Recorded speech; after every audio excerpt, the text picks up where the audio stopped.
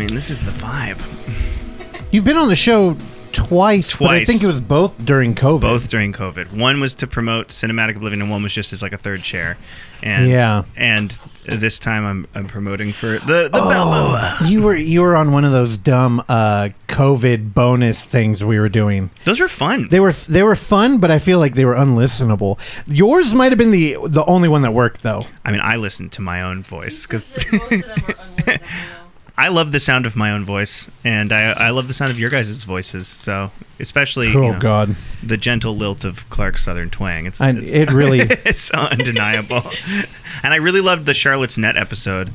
Oh shit, I love it because I liked the guy's Australian accent too. It was nice, and how he's going on to make romantic comedies next. What the fuck? We'll see. Well, he wants to make The Great American Virgin, he said, which is a remake itself of an Israeli comedy called Eskimo Limon. That's way better. Hey, if you're gonna say something, you gotta let me know because I'm gonna keep the woman mic off.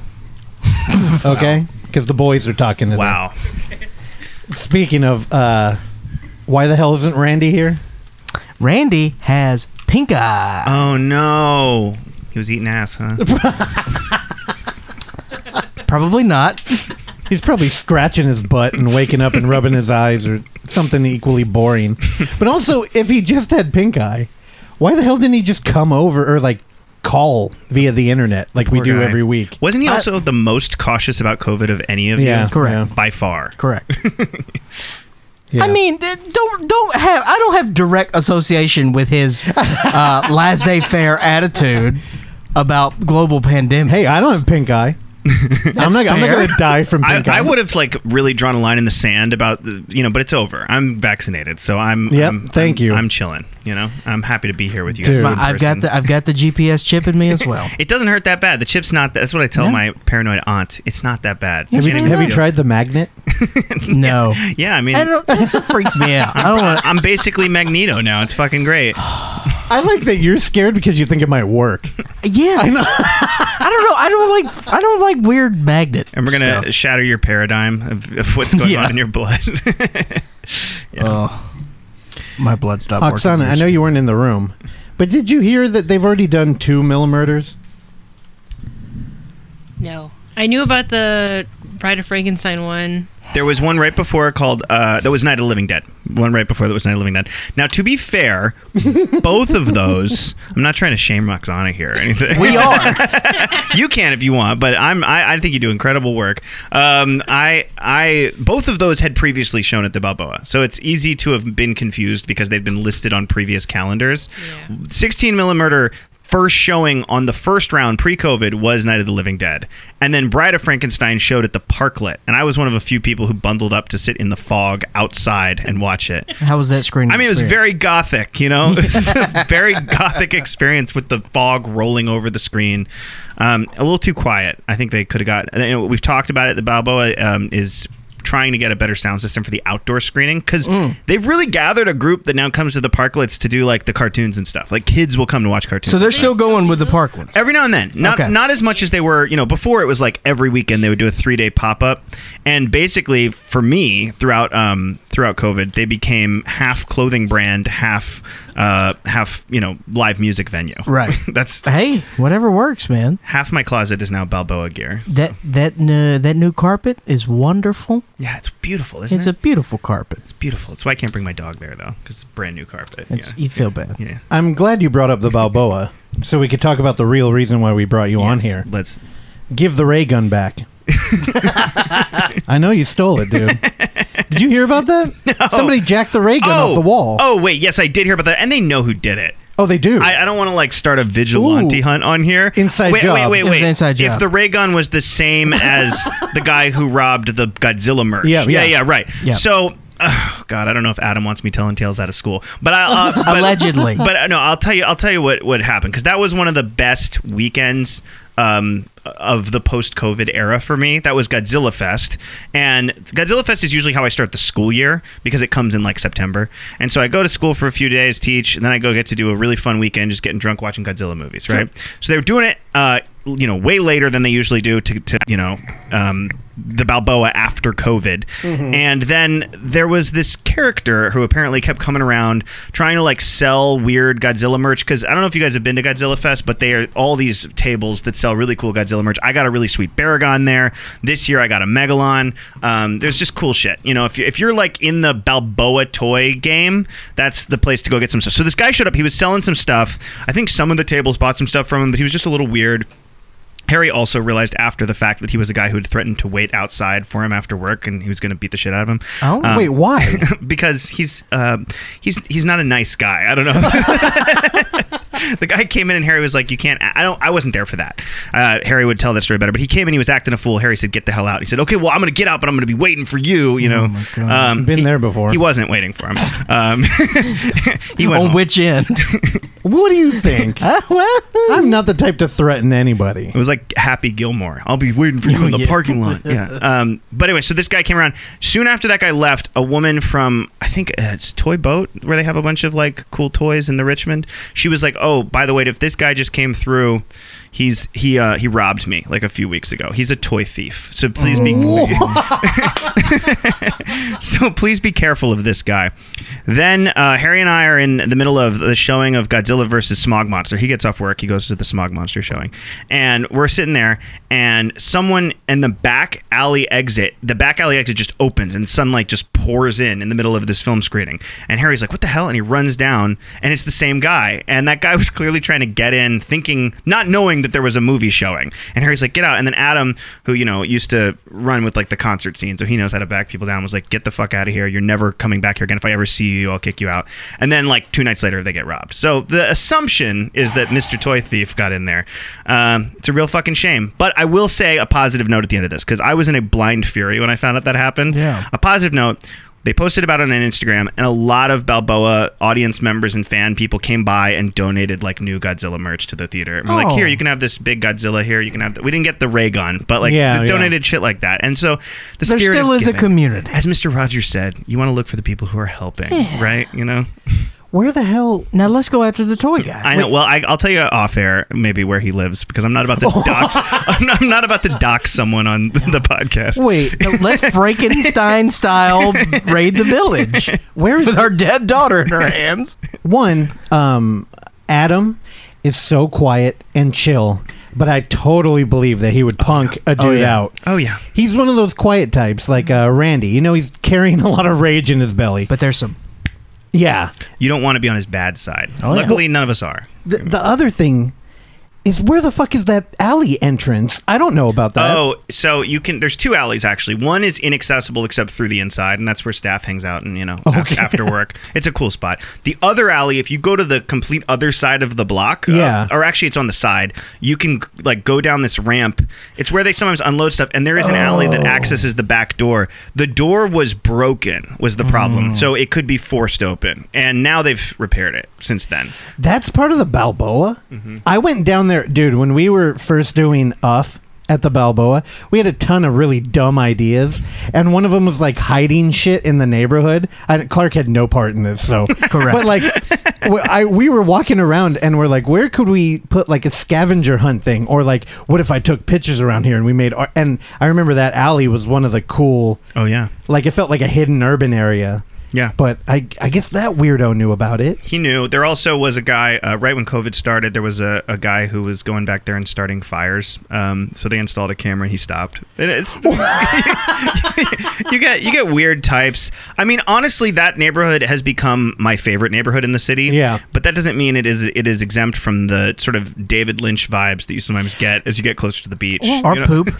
Well, I haven't seen as much of that in that area, luckily. That's good. I'm not saying you won't, but Sure. I have not. No, for as much as we joked about poop, I had never run into it until the first time I went out after COVID, like, and I was on mission. Dude, and then it was like landmines everywhere. The Fine Outer District is rough. Oh, okay. You Well, haven't yes, been down but there. that's exactly the point, and I'll be the San Francisco defender, is tourists always go on, like, the San Francisco subreddit, Yeah, and they're like, yeah. your city is disgusting. And it's like, you went to the 3 blocks tourists go to. Why don't you come to my neighborhood? I'll show you some beautiful stuff. And if you do go to the financial district, I have no sympathy for you. I haven't been there in 3 years, you know? Like, that's a gross part of the city. That's why we had, a director like Paul McGee flew out from the UK, and he was like, I'd love to come back. But, of course, he took a, 20-mile hike by foot. He walked from a hostel in Union Square to the Balboa. Hey, you know, he probably saw a lot of San Francisco. He did. I right before my 30th birthday, I did the Parks and Rec Department's Cross City Walk, where you go from Hunters Point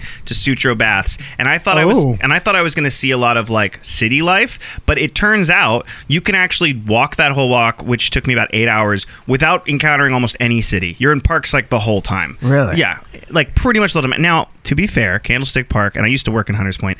Candlestick Park is potentially radioactive, but it's beautiful, and there are ground squirrels everywhere. So. That land's worth a lot of money. There's some East Bay land that's radioactive. What are they doing over there? Condos? They tore down Candlestick. I think they're building condos. I don't know. I used to work at a warehouse over there, and I would eat lunch there. Mm-hmm. It's a really nice area that no one goes to, but yeah, apparently the water is radioactive. I don't know what it's built on top. So is Treasure Island, they say, and so is Sutro Tower, which I now live near. So Treasure Island, that's I a hear joy. Treasure Island is sinking. Treasure Island is at high risk, and I don't think they've done the music festival in a few years. No. But Treasure Island is at high risk for liquefaction. If there is a That's a good bad name. if there is an earthquake, it could basically turn into ocean within like minutes. I can't get no. Come on, liquefaction. That's not good. Okay, what about buried Treasure Island? That's not bad. I'll sign up on that one. I will say I went there recently, and there's some really quiet parts of Treasure Island where you can gaze at the sea and feel like Ernest Hemingway. So I'll give it credit for that. I've never been Ernest Hemingway would hate Treasure Island. You know what I hate about Treasure Island? The damn on-ramp or off-ramp. One of those. I've never been to Treasure Island. You definitely can accidentally get on Treasure Island without meaning to, because you made like one mistake. Yep. Yeah. And when you get back on the freeway, it's like 0 to 100. Yeah. Why would I need to have gone to Treasure Island? I don't know. Music festival. They used to do a lot of flea markets there. Yeah, you know me, Mr. Music Festival. I don't know. Maybe hot dogs in paradise. I always picture Clark just taking Molly and covered in glow sticks on the weekends. Right? I would do Molly. Yeah, now's a good time because things are opening back up, Clark. You know, let's get some Molly. No. He would do Molly in his bedroom with Hulu on. No. Molly is for friends. Yeah, it's for cuddle puddles. Yeah. Oksana, back me up. He would do Molly in the backyard and lay in the sun for an hour. That wouldn't be too bad. That'd be pretty good. That'd be pretty good. I sign up on that. If you got someone who's willing to give you a scalp massage, I would say get them on deck for the Molly. All right, you heard it here. Anybody out there? Can I task rabbit that? yeah, I think you could. Dear task rabbiter. Do you know when you go get a massage why there's a sign in the front that says, if you seem to be on illicit substances, we will reject you? It's because people take Molly and try to go get professional massages. Really? Yes, of course. Oh, this is great. I had one of those wire things that you put on your head. Yeah, you could just get one of those, you know. Then you don't need anybody. But I feel like if Molly, that would not be. Oh, no, that'd be amazing. Yeah, but then I look at it and look like a spider. No, it's not a hallucinogen. Well, not really. It's not acid. Yeah, but then you're mixing this with my DNA. Oh, all right. Okay. We got a lot of problems. Yeah, I don't know. You know, you got to figure out what's right for you. Mainly, people like to go to nightclubs. You may try that. What else we got?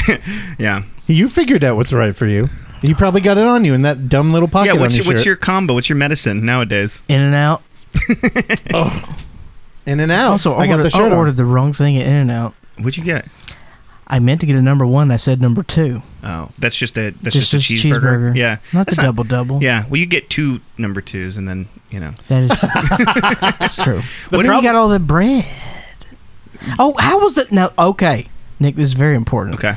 Last night I did not ask them because we went to In-N-Out after we talked about In-N-Out on the show last night, and then we decided we were going to go. We went because Randy told us about a secret menu item that we were not privy to. Is it this thing? And that is the tomato wrap. Oh my God.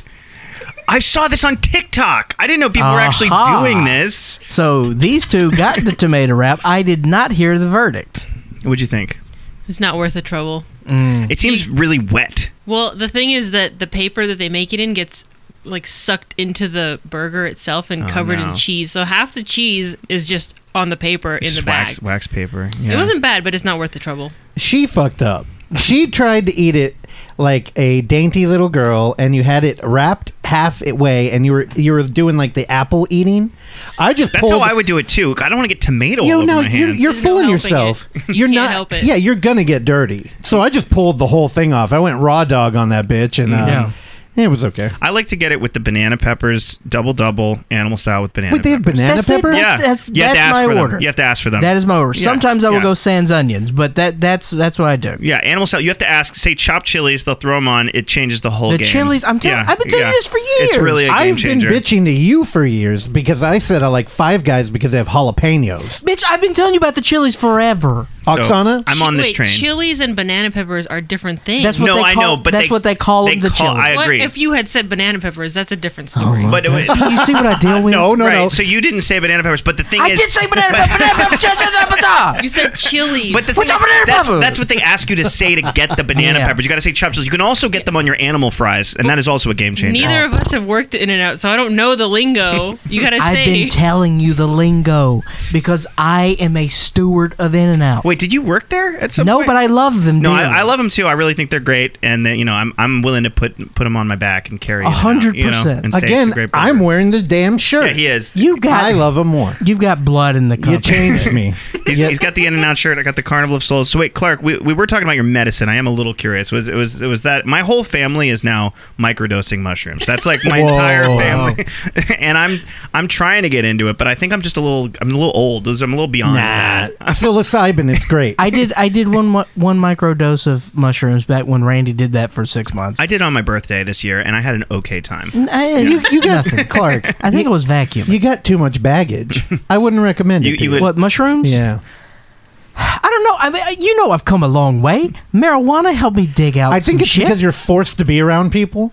Yeah, I think you've gotten a little better. mushrooms but are a little more confrontational. It'll if you're having a bad trip with that, it could be very bad. I'll tell you a funny story, and I don't I can think handle it, though. I don't think Harry will mind me saying this. I was talking about how, like, if you do take mushrooms and decide to watch a movie, I think, because I want to have a pleasant time, that you want to watch something like Kiki's Delivery Service, or Oh, hell maybe yeah. Wizard of Oz, or something like really like visual and pleasant. Ooh, Wizard of Oz. Yeah, one of the best movies I've seen recently. And this is not a shroom thing. Was Jigoku, which is, you guys have probably heard of it. It's a 60s Japanese movie about going to hell, sort of based on Dante's Inferno, and they use really gory with a J. They use really gory, like that. Like practical effects of people getting like flayed, and there's like beating organs, and it's very, very cool. It's Gijoku. Now, and I told Harry this is one of the best movie. I'm sorry, I said Jigoku. I'm so sorry. this is exactly why I passed her the HDMI. I don't know if you were paying attention. I saw you. I was trying to do Millimurder, and I'm like, I'm sitting here with an English teacher, and he fucking won't let me get away with anything, KU. too. And it's the Sinners of Hell, 1960s. Yeah, that's the one. Click on like the images. It is got like some rough stuff, practical effects. It's really good. I can't recommend it enough. I thought it was a masterpiece. But I tell Harry about it, and I'm like, this movie is freaking rough for something that came out in the 60s. It's got like actual people being skinned alive and stuff in it.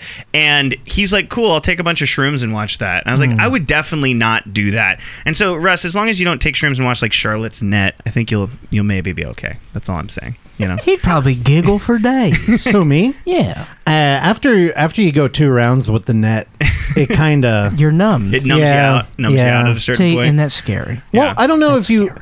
Nick, we had a couple people over. Jasadi came by, and he really wanted to watch it. And he's, You can't find it anywhere else. No, you can't. He's cinematographer from the East Bay. Also, if anybody out there wants to watch it, I've got a deal going right now. I could get it to you. But you're going to have to sign What a waiver. kind of disgusting filth dealer? Also, you said, and I'm not trying to like run down anything where James Dobbin Jones said like no comment, but he made one implication that there's something on the dark web, and you're like, that kind of scares me. What are you talking about? I was like, I can't say any more about that. I know. he made maybe that was just part of the marketing, but he made like one little joke about like there's extra footage on the dark web. I think he cited a website to go to where you could buy like a different version. Yeah. I'll tell you right now, I talk to James like pretty regularly. Oh, really? I think because I knew early on when I watched the film, I'm like, you're not going to get the reaction I'm giving you out of like anybody. Yeah. And I'm like, it's really just because we wade into this shit all the time. And I think he's come back around, and he's kind of like, he's getting rejected from Film Fest that like would pride themselves on showing censored or unwatchable things. Is like, he surprised? I don't think so. I think he's just kind of disheartened. Well, he's an idiot. I mean, he's going next to make like a accessible sex comedy, so that should be good. Oksana's got up on the screen right now. What I like best about it, having not seen it, is just the cover art is awesome. It really looks like the proverbial lost film that will break your soul. You know, like do not go deep into the dark. It looks like something from the 80s that you weren't supposed to see, like Video Nasty era. You know? Go back to the other poster. That poster, one. I freaking love that with the rated X. Don't go deep into the dark. I just watched. You guys probably saw this too. I just watched that new movie Censor, which was about like the Video Nasty era. This looks like one of the movies from Censor. Like that's like what the movie from Censor. What did you think of that film? I liked it. I mean, it was a little. I heard it. I'm sure I heard about it. Compared by Red Letter Media, they compared it to Saint Maud, and I see that comparison. I kind of would have preferred a straightforward mystery with an actual conclusion. Okay. But once I realized it was sort of spoilers, more of a descent into madness movie, I was like, all right, I guess I'm going along for this. 6.5. I'd say 6.5. Saint Maud, I thought, was literally they did math with an A24 movie. They said, hey, what if we did First Reformed plus The Lighthouse? Oh, okay. And then they made Saint Maud. I haven't seen Saint Maud. I started it because I've been working in Phoenix a lot, and 20 minutes in, I need to watch this at the screen. Yeah, it's worth it. I was pretty high, I think, when I saw it, and I remember thinking it's a very meditative movie. No, Saint Maud is pretty like paint by numbers A24. It really is. The thing I loved about it though was the way it ended. Yeah, that was because a good I ending. didn't think. Yep. Yeah, I just didn't see that coming. Right. With fucking Censor though, man, I would have loved it if they would have just stuck art house or like gone genre. Yeah. Because they kind of like walked the line. And I was way more into the first act than the third. Yeah, it was trying to be an A24 movie a little bit, I think. Yeah, it really, what it should have been was like Videodrome. Like if they would have laid out like a path and then lost it at the end, and you're kind of like, wait, but what are we doing? Where that movie, I knew everything. Yeah. Like I could connect the dots all the way through, and I'm like, Yeah, no, I saw where it was going pretty early on, but it fit into a genre that's only getting more popular, and it's a genre that I love, which is I call it the mad masterpiece genre, where it's like there's a film or there's a book that's going to drive you crazy. Probably the first example is like The King in Yellow. Okay. And then like there's more examples with like House of Leaves or Infinite Jest or Cigarette Burns, stuff like, or Antrim. Yeah. Antrim's a good example also, the thing of like, this is the movie that'll drive you crazy. I'm into that. And also, what's your friend's name who wrote the really good book? Sam Pierce, right? Yeah. Who wrote the book that's about the Giallo movie that does that. There's another side story that I wrote a podcast that was about that too, and I sent it to Radiotopia, and then they reused a movie title I made up in a later piece. Right. I'm not suing them about it or anything, because fine, they can have it. But they definitely listened to my audition, said, nah, not for us, and then you reused some of the names I'd made up. But okay. But that's okay. So there was a lot there. Hold on. Radiotopia, I'm not... that's a podcast? Okay, listen, I'm not... I have zero beef, because Radiotopia is a podcast network, and they do a lot of good stuff. They're Bay Area based. They're based in Oakland. They do like 99% Invisible is probably their most famous. They do Radio Diaries. They do The Truth, which is their radio theater show that I really liked. So right there, they Ear had Hustle. Yeah, Ear Hustle was the one that beat me, and fair enough, because it's a great podcast. Where they had an open call for podcast pilots, and I sent in basically another radio theater pilot, where I was like, hey, what if I did fake movie reviews for movies that don't exist? Rad. And we like make this like a mythology, Yeah. And I would kind of run it as like a Mad Masterpiece series. So I sent one in that was very similar to Sam Pierce's story about like, there's this Italian director no one heard of named David Gorgon, who made these movies that actually turned the audience to stone. That was the plot. I like it. And his movie that turned the audience to stone was called Medusa Rises, because it's like he literally got a Medusa and showed it on screen, That was the plot. And I sent that. They wrote back like, hey, cool concept, but like, nah, we're going with the show Ear Hustle. I listened to Ear Hustle. It's produced by prisoners in San Quentin. It's fascinating. Fair enough. They won. Yeah. Then on an episode of The Truth, which is their radio theater show that they have, they did one called The Body Genius, which is about this personal trainer who like helped actors change their bodies for movies. And in that, one of the actors was like, I just got cast in Medusa Rises. And I was like, those sons of bitches. They took the title. They took the title straight from my thing, which is fine. They probably didn't even realize they were doing it, Also, The Polybius Conspiracy is another really good radio theater show that they did. Dirty dog. Anyway, that's my Look, story. you're machine gunning this shit. I wanted to go back to the I'm sorry, the King in Yellow, but do you know the Polybius machine story, Clark? No. A long time ago, I tried to show you an angry video game nerd episode. That was a good one. Now, that was back with UF 1. Right. And I'm like, do you think we could show something like this? And the problem I ran into... Could you contact James? Well, the thing is, he's not hard to get. Actually, now that he broke up with his buddy, I think... Mike Matei? Yeah. Because he's twitching full time now. And he's like a fucking lunatic. And he's boring. That's really what he's guilty of, is just being a boring fucking streamer. We're talking about AVGN. The Angry Video Game Nerd. He's like way early. Oh, come on. Yeah. Exceptional YouTube channel, man. So the problem is that... It's too angry, man. He did like a faux doc on that arcade machine, except it doesn't work without the context, which is really weird considering that most of the shit that we pushed is all about having no context. But then I showed it to you and you're just like, what the fuck am I watching? Right. And then they did the same thing with the Polybius Conspiracy podcast, because what it is it's a like half real, half fake like story of a guy who says he actually got kidnapped by the government after playing it. Oh. And it's part fiction, part fact, because it did originate from Portland, and they said it was like showing up at arcades, and that basically there were multiple stories, but it was like hypnotic. People said it was kind of like Tempest, and there's legends from it is like from hell, and it changes your brain, to it is a recruiting tool used by the government to see who's the best fighter, and then they pull you into like Black Ops if you're really good at the game.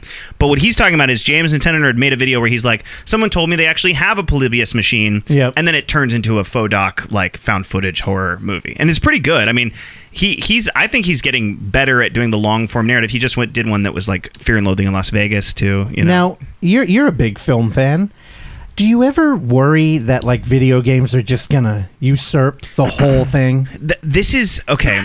So this is kind of, speaking of another internet film reviewer, this is sort of what Red Letter Media's entire thesis was, and what they were scared of is like, are movies just going to become like rides? Are movies just going to become like when you go into a 3D ride, or when you go to see Star Tours and there's like the intro, welcome Jedi, is that what movies are going to become?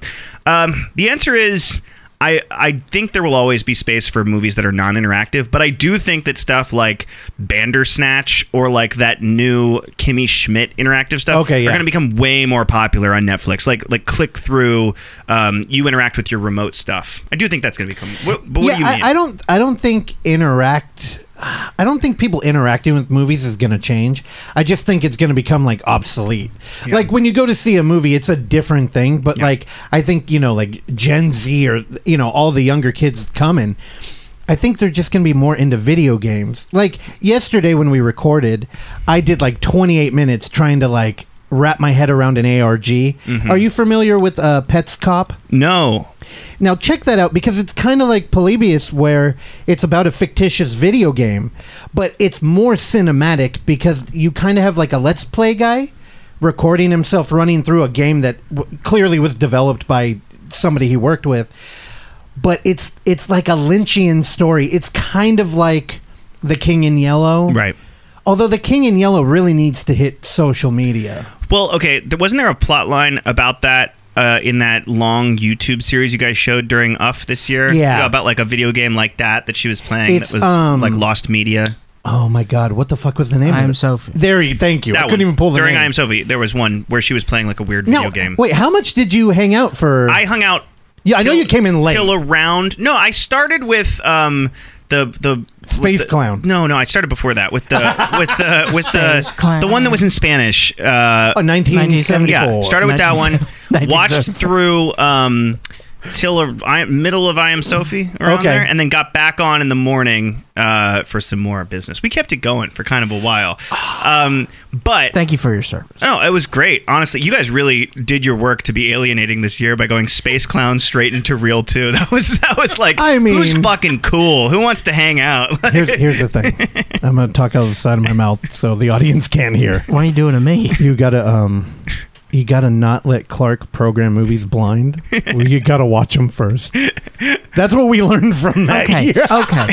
For the record, Clark, by the way, your hosting personality was hilarious. We loved that. Space Clown. Okay. If we were to go back into the annals of the event and go through the chat, do a forensic deep dive into the chat, we'll notice that Space Clown was non-stop dialogue, baby. Yeah. Love it or hate it, that's the film everybody talked about. It's true. It's true. And You're welcome. And then I remember when Reel 2 started, there were several. Can we go back to Space Clowns? Well, my favorite thing was when Reel 2 started, it opens up with like a clip show of Reel 1. Oh, yeah. Except nobody had seen it. It's like a four-screen, split-screen torture. Yeah, he's going De Palma on steroids. Oh, yeah, there. yeah. And I love it because Kevin Saxby jumped in, one of the creators of Tofino, right. which, it's like a darling at our festival, and it was really cool to have him like around again.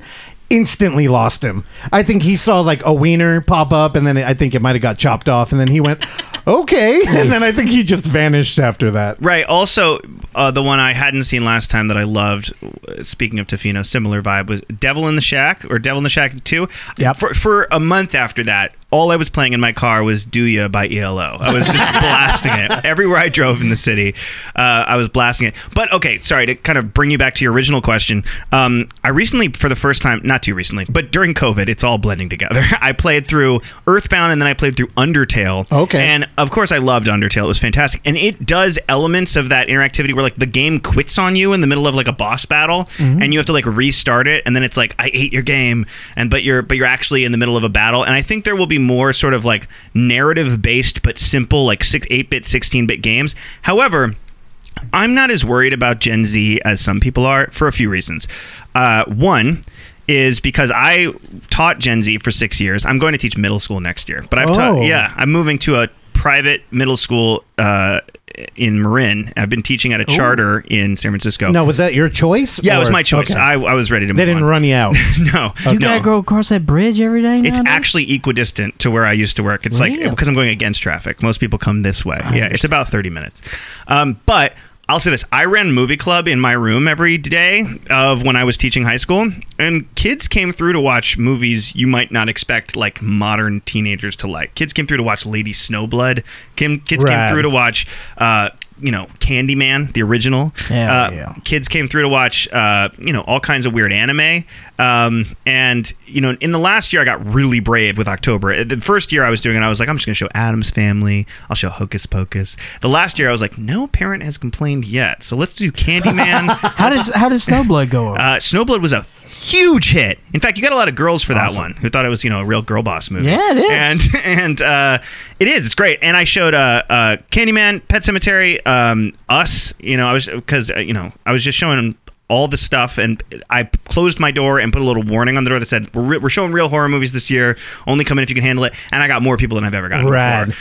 So and the other thing I was going to say, and this kind of will tie it back to the main topic, which is the Millimurder, is I think that the big megaplex, which was so big in the 80s, it's what the whole season 3 of Stranger Things is about. I think the big megaplex movie theater is sort of dying because we don't need that anymore. Just like we don't need Borders Books and Music or Barnes and Nobles, but the boutique is still very popular. So yes, I do think that stuff like Wonder Woman 84 is still going to go straight to streaming. In metropolitan areas. Right. Oh, but like, what's this going to do in like, small town USA? Clark always keeping us humble because I don't know anything about small town.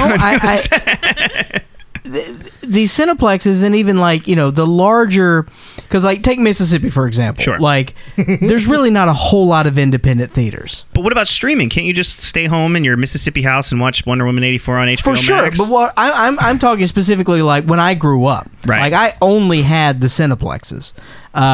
It would be like 20 miles from my house. It was which 20 miles equals 20 minutes where I grew up. So it was a 4-screen, but it was like a United Artists or a Regal. So. Right.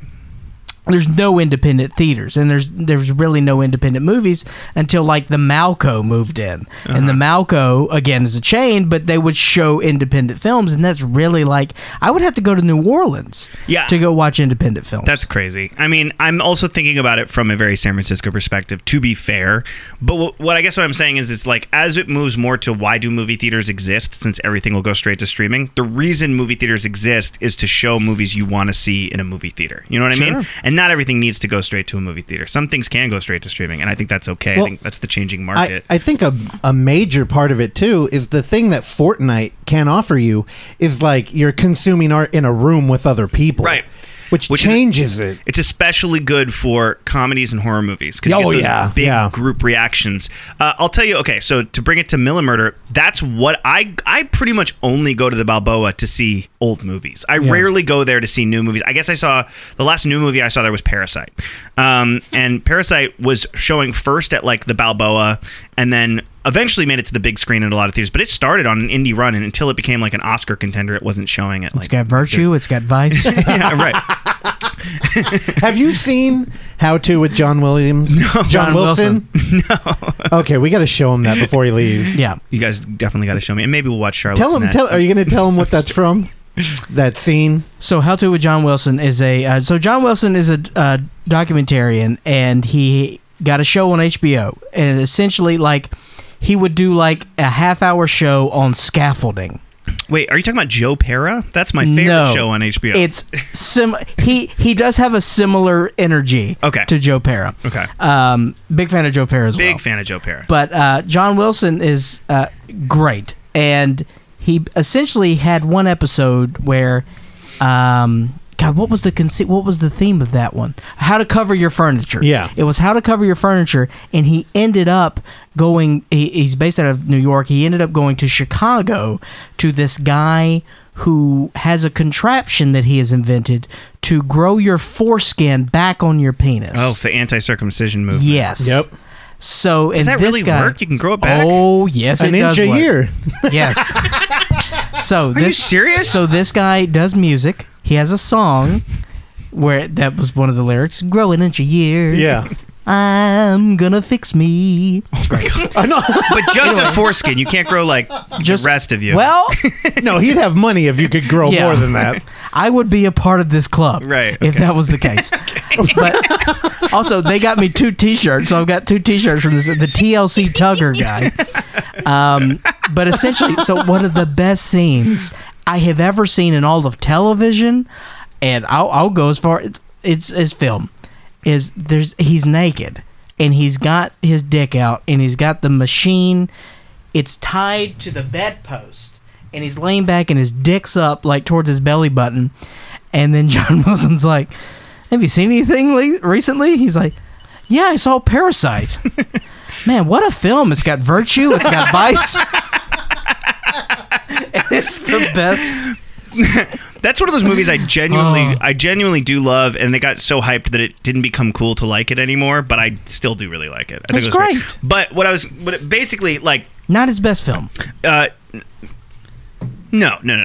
I had to think about it first. I had to think about the film. Did you watch it in black and white? No, in color. Okay. At the beginning. I don't know why he re-released it in black and white. I don't either. I thought it was good in color. It seemed like a money grab. It just seemed, I don't know, maybe he changed He's hot, baby. Why would you take a successful movie and try to change it? Take your bad movies and change because he's hot. He's out there. Let him get some shekels. Yeah, I'm happy for him. I am. But that was the last new movie I saw at the Balboa. Mostly I see old movies. Mostly I hear, "Oh my God, they're showing, one of my favorites. I'll go check it out." I had so much fun seeing, like, for example, when they do Rewind Wednesday, going to see like Josie and the Pussycats, or seeing recently Crossroads on the big screen. Oh, damn. Yeah, that was... I've never watched that. Is it worth it? Okay, so this is where I get into a major topic I wanted to talk about an upcoming Millimurder, which is...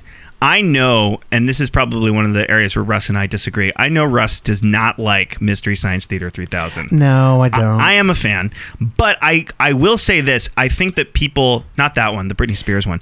I think that people see stuff like MST3K and they think they can do it. And so there were too many people at the Crossroads showing who were trying to MST3K it. And I feel the same way about razzing a movie as I do about tagging, like graffiti. If you're gonna do it, you better be good. You better be telling. So like when I'm at Crossroads and people are like, "Get it, Brittany, get it, girl," I'm like, okay, you're not really making any jokes. Like if you're gonna be like riffing on this movie, you need to be funny. You need to be making really good. And also about 30 minutes into Crossroads, I was like, this movie is actually good. I mean, don't get me wrong, it's not an American classic. It's not amazing. It's screenplay by Shonda Rhimes, not bad. You got Kim Cattrall as the negligent mother. You got some good dynamics. And Britney Spears, I think that Britney. I think we're all reassessing the way we treated her, and, and I think that she got dragged for no really good reason. I was always Team Brittany, for the record. And to be fair, when you mentioned Crossroads, I totally thought of the Ralph Macchio movie. You were thinking of the 80s movie. I was thinking Steve Vai. Yeah. No, I meant this one. But so I say all this to say that Frogs is coming up next at the Balboa as the next 16 Millimurder. Now. I don't know if you've ever heard of Frogs. Frogs from the 70s. The band? It originally, it's got a young Sam Elliott and an old Ray Milland. Wait. You're saying that Sam Elliott was young at some point? No, it's actually, it took us like 40 minutes for me and Harry to realize that it was Sam Elliott. What is he? Oh, because we have a ghost. We just picture him from like MAGA memes, just like sitting there in a hat being what is a young Sam Elliott? Is that him? He's the like... Here, where is he? Does he have a mustache? I don't think he's on the cover. This movie. Here, hold on. He's that guy with the long hair, or he's down here in the middle. That guy. That's him. Really? I see it. Can you even believe it? No, it's him. I see. Yeah. I see it in the eyes. Yeah. You'll recognize him because he is the same guy he always is. He's the man's man. He's the one who's like. He comes to a house full of. I'm not going to spoil the movie, although there's not much to spoil. But he is the man's man in a group of sissy dandy boys. That's his role in the movie. I think this movie deserves a competent MST3K treatment, and I mean that in the sense that it needs to be done with love. So not Jonah Ray. Yeah.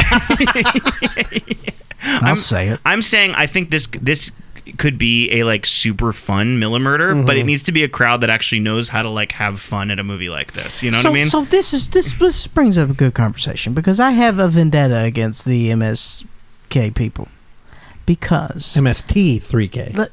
As you were. I bet I know why. Why? Because they make fun of movies you guys actually like. They butchered my baby. Which is? Carnival Magic. Oh, yeah. On the most recent edition? Yeah. Yes. What did they do? How did they butcher? Did they cut parts out? They showed it. Oh, you mean by ripping on it? Yeah. That movie made me sad, dude. It's a wonderful movie. The poor monkey. I mean, ape. The poor ape.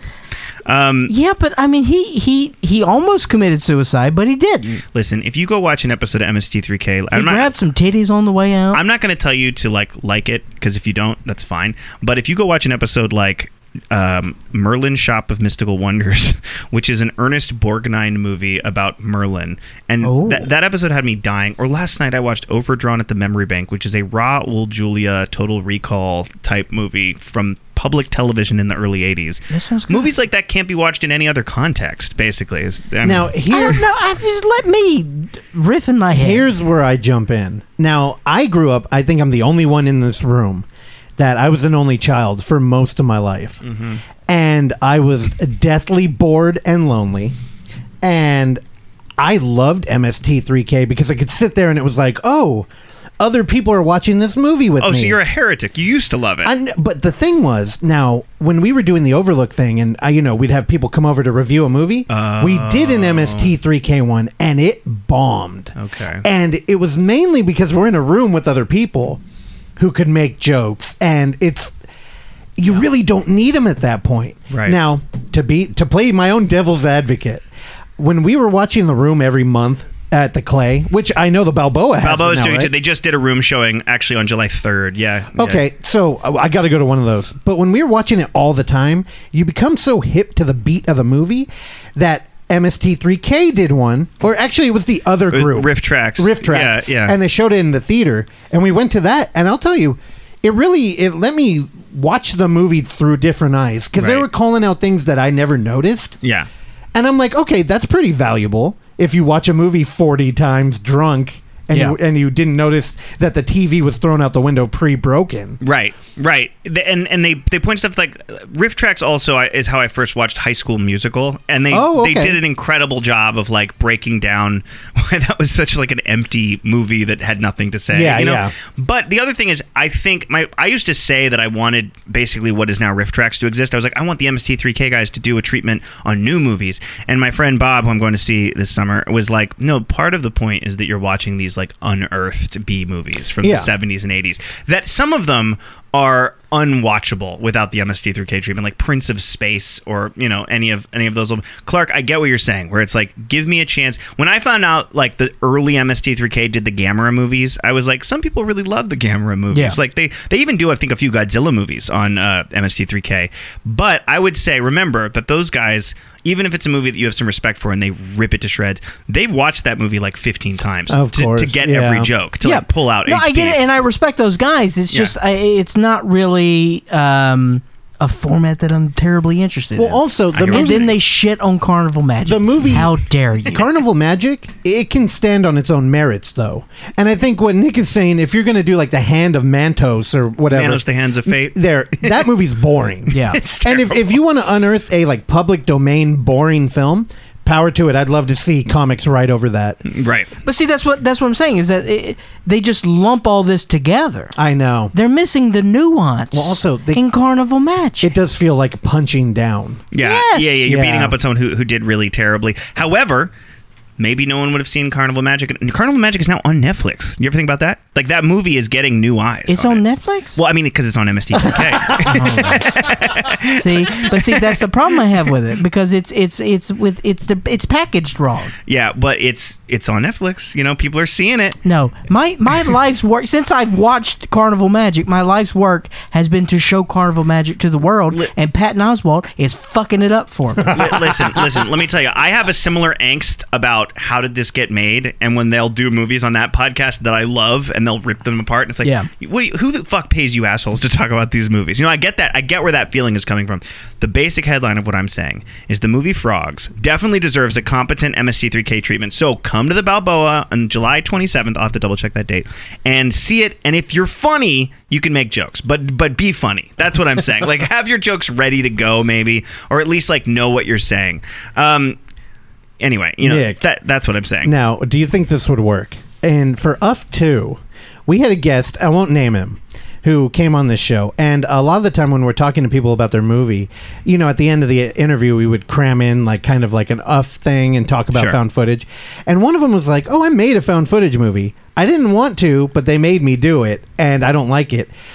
And for a while, we were throwing around the idea of like, what if we invited him, we like flew him out for UF 2, and we screened the movie, but we had microphones and just did a live, like, we did like a commentary over it. I think that'd be excellent. I know. And I'm like, one of the things that I've really tried... Just get your jokes ready ahead of time. Well, I wouldn't even try to be funny. It would be more like just playing off of him. Oh, okay.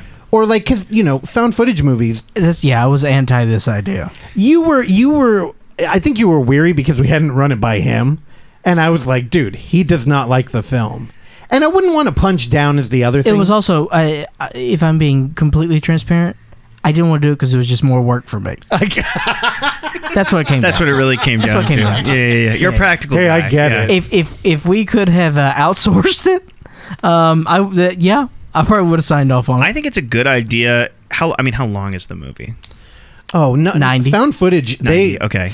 90 is a long found footage movie. Now, the longest that I have come across would be probably Nori. Yeah. Oh, 2 hours. Yeah, that's rated 2. Yeah. That one's... I remember the first time I saw that movie, we had a crowd over when I was in college to watch it. We had multiple people leave in the middle, and then I had people be like, why the hell did you invite me over to watch that trash movie? People couldn't be patient enough with that one. Yeah. I really like Noroi. You have to. It's great. Yeah. I'm telling you, it's like it's a procedural. It's like it's longer. I will admit, it's no Blair Witch. It's a long, slow movie. It's the epic found footage film. That's what it is. Yeah, it's the Gone with the Wind of found footage. Yeah. Lawrence of Arabia of found footage. And God, that ending is just. I figured it out, Nick. And over the past 2 episodes, I keep bringing up this thing I just read about, where a lot of people say the Blair Witch would have never worked if people didn't believe it was real. Right. But in Australia, it came out a year later. And everybody knew, and it blew the box office open. Like, people loved it. Yeah. And it's really about the negotiation of, are you willing to, like, really go for a ride with this movie? I know. And there are people you just know who won't buckle up for a found footage film. The truth is they're scared. And I mean that literally. They're scared of the movie, and so they start being like, this is dumb, I'm not scared, to make themselves feel better. I've one of our reviewers for The Overlook, I straight up, like, he pissed me off. Well, we were at Insidious 3, am I right? He was doing this thing where, when tension's building, he would go, boo! and throw his arms up in the air. And shut I'm the just like, fuck up. shut the fuck up. That would piss me off. So after the film, he was like, oh, it wasn't bad. And I'm like, you were terrified. Yeah. You wouldn't shut up. You were like a child. And he went, yeah, you're right. Yeah. And it kind of broke my heart because I was being mean. Who but did that? I'm not going to name him. Name him. Let's dox him. Randy will edit like this the out. guy- It'll be a test for Just like, Randy's editing. just like the guy who robbed the Balboa. We're not going to dox anyone on the podcast. But we should dox thieves, dude. That's rule 1 of doxing. but what if I get one detail wrong and I get someone innocent hurt? You know, that's what I'm collateral scared. damage? No, we'll film it. It'll be our found footage movie. We'll break in, and then when we don't find the ray gun, That's what I'm so scared of is, you know, you hear with these internet justice stories that they say the wrong name and someone's like, Oh, yeah. someone gets like harassed into moving and they didn't do anything. But no, to say that my friend admitted to me that he did that exact same treatment for Paranormal Activity when it first came out. And he was like, I was just so scared. I just started making jokes, man. And I was like, that's what scared people do. They start ragging on, this isn't even scary. It's and also for me, you know, I do like a really good scary horror movie, but the point of a horror movie is that it's good. Yeah, you know, I yeah. don't care so much about being terrified and not able Nah. to sleep. I care about it being a good movie that I enjoy. To me, the best found footage movie happens to also be, to me, the scariest found footage movie, which is Lake Mungo. That's my absolute favorite, my number one. And I also think that whole movie is a Twin Peaks reference because her name's Palmer. She drowns. Oh. Image of her wrapped in plastic. There's the Dad there's the wrapped secret. There's in the plastic. there's the secret sex life. That's a good Jack Nance. Thank you, what do the owls do in Twin Peaks? They're not what they. I say. don't think we were recording yesterday when you said it, but I think you're like, like Twin Peaks, the owls are watching. And Randy almost had a damn heart attack. Of course, Randy loves Twin Peaks. We could hear him in Oakland. The owls are watching. That's like Asylum Films version of Twin Peaks. Welcome to Double Mountains. Yeah, Double the owls are Mountains. watching. You just watched Lake Mungo too, right? Probably 6 to 8 months ago. I can't remember what your reaction It's to it great. was. Yeah, okay. I really like Great, that one a yeah. lot. Man, I went on like a binge. I watched like Lake Mungo and Sarah's Missing. And That's the game. Megan is missing. Megan is missing. You watched There we go. Megan is Missing? Megan is That Missing. one's fucked up. Yeah, Michael I was Goy. not prepared. That one's a little exploitative. and Bad Kitties. Well, Michael Goy, we got to try and get him on the show. Write been that telling down. you that Oksana. forever. He was. I like to bring him up because he was the head of the Directors Guild at the time when he Seriously? made it. Yeah, and he made Megan is Missing? Yeah, and he's a good example for found footage fans to be like, it's not filmmakers trying to take advantage of being amateur and just trying to cash in. Like that guy used the format to be like diegetically like terrifying. Yeah, no. I mean, okay, I don't want to talk shit about someone who's going to be on the mic with you, but Megan is Missing. Right. Michael Goy ain't gonna. He's TikTok famous now. Okay. Well, then he's not. I'm not going he's not gonna to play. take him down. I wish him all the luck in the world. Megan is Missing struck me as like a sort of bargain bin Larry Clark's Kids. For sure. You know, Yeah. like that's the vibe. And I was like, this is made by someone who hasn't hung out with a teenager in 10 years. You know, like because all the like, oh, I'm going to a party. You got to suck my dick to get the alcohol. It's like you really Yeah. think teenagers are like that? I know. That did bother me. Yeah, Well, right. here's the thing. He's literally a dad who was reading a newspaper. Yeah. Right, that it's was- got dad energy to yeah. it. The Yes, whole thing. yes. Well, and the It thing was, totally does. he was angry that kids would go missing, and then next weekend nobody cared. So he really wanted to punish the audience by making a Well, movie. honestly, because it sort of felt like a public service announcement no, to a yeah. certain degree. Yeah. Totally, 100%, and also like an indictment of bondage porn and an indictment of like let's blend the worst of everything into one. You know? Oh yeah. Oh my god. Well, you're bringing an urban legend to life. I mean, I'll admit it's disturbing. Yeah. It got under my skin. I still think about it, but I also think it's disturbing kind of in a cheap way. You know, it's sort of like hitting some cheap it falls shots. into the cannibal holocaust problem, where it's like you've set out to warn everybody about a thing, so you made the thing. Yeah, right. And right, it's like, right. well, now you've made the thing. You're just your problem. Oh, I hear too. what you're saying. You're saying like the Cannibal Holocaust, which is a movie when I initially saw it, I loved. One of my favorites. I still love it. I still like it a lot, but you're saying it's like it was about how you shouldn't exploit native tribes, and then it exploited native tribes. Well, the whole thing is just like cinema that's using like real violence, or and it's isn't that what Charlotte's Net is too? It's kind of an indictment of Mondo film. Sure, exactly. Except even though it invented the Mondo film. I'm like, but dude, you've made it popular, and it's got a sweet ass score. Oh my god, that's the best part of the whole movie. I listen to that theme once a week. Did you ever watch the movie? Yeah. Okay. Yeah. And then I also watched all the knockoffs: Cannibal Ferox, Cannibal Apocalypse. See, I haven't done the knockoffs. Mondo Cane, Women of the World. Didn't Ferox get a Criterion release? No. When you see something like Ferox, I think it did. you just feel sorry for the animals that had to die for that movie to exist. Randy just rolled over in his grave when you said Ferox got a Criterion release. Umberto Lenzi. Something weird. Don't you share a birthday with Ruggero Deodato? Oh, I do. Yeah, I remember everything. I never forget a thing. I got Fred Johnny Durst. Dude, fuck Fred Durst. While we're still on the you got Fred Durst? I got Fred Durst, Robert Plant, and Andrew Garfield. I think I only have Herman Hesse. Okay? I got Deodato and Johnny Unitas. I've got who's the pop star who tried to kill herself and went on Joe Rogan?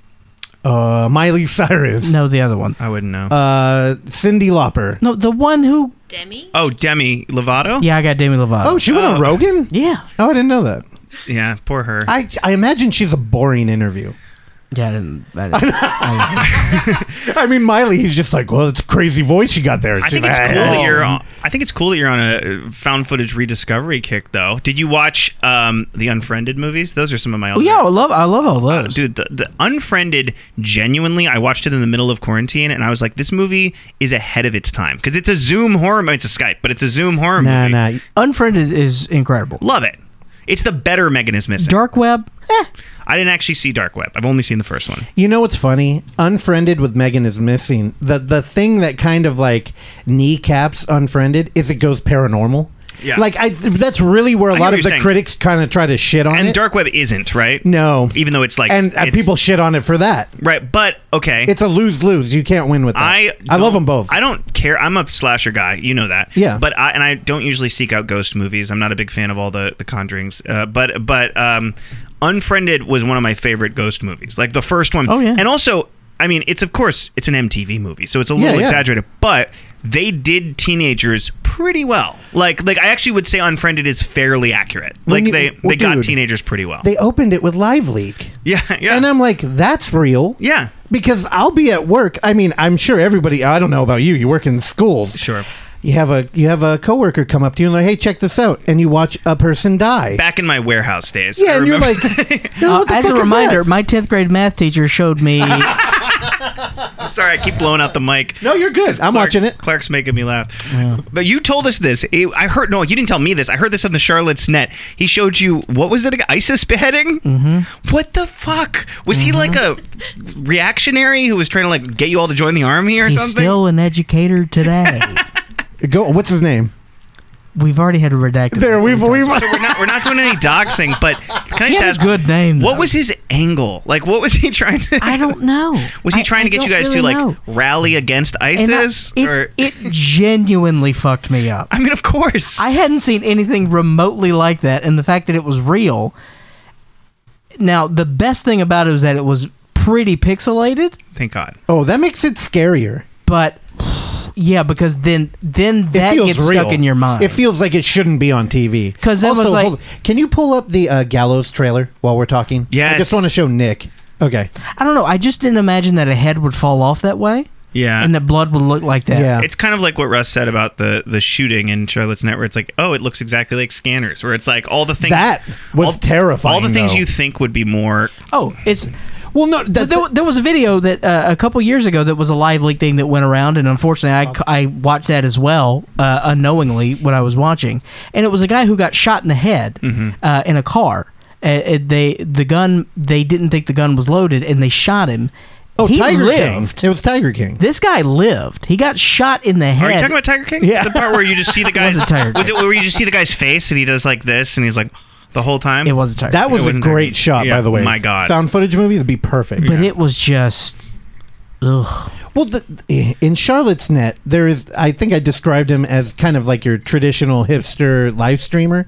Right. And, yeah, that was Scanners. Yeah. Like through and through. I remember when that video was going around and people were like, watch out, because this is going to be the suicide video that sneaks up on you. There was another one recently on TikTok where a woman was getting beheaded. They do these like shock videos that they sneak into these apps. You know what I mean? Now TikTok, is there some sort of governance on this thing, or is it Wild West? I think there was, okay, so right now they're trying to adjust because there were some problems. Right now, I'd say it's still in the Wild West. I heard it's a lot of pedophile stuff, There right? definitely is that element, as there is on YouTube, there is on a lot of those things. Sure.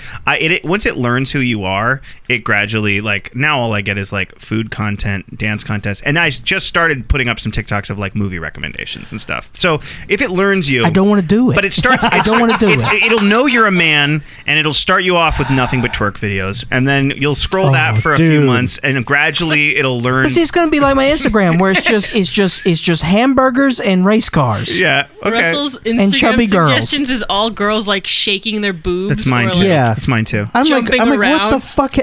Mine is, it's like girls trying to shake their tits and then dudes like curling barbells. Yeah. So And I'm like, what the fuck? So Instagram's algorithm is garbage, and they're like, you're a man, I don't know, boobs, and they'll just throw that at you, and then TikTok, it'll start you with nothing but twerking. It'll be like, you're a man, you like twerking, right? And then gradually it'll be like, do you like movies too? Do you also like recipes? We'll work that in, and it'll start to like give you other content. And now it knows who I am exactly. Like I'll mention something, and it'll be like, thinking about going to Hawaii? We've got a TikTok for you. Isn't that scary though? Yeah, it learned me, but we're all learning to love Big Brother. Right? Do you know how much merchandise I have purchased over Instagram ads? Yeah, I mean, me it's too. a lot. They gets me. Okay, what's up with the gallows? No, I wanted to pull this up because when the gallows first was coming out, I was pumped. This is right when I started substitute teaching. It's because of the trailer.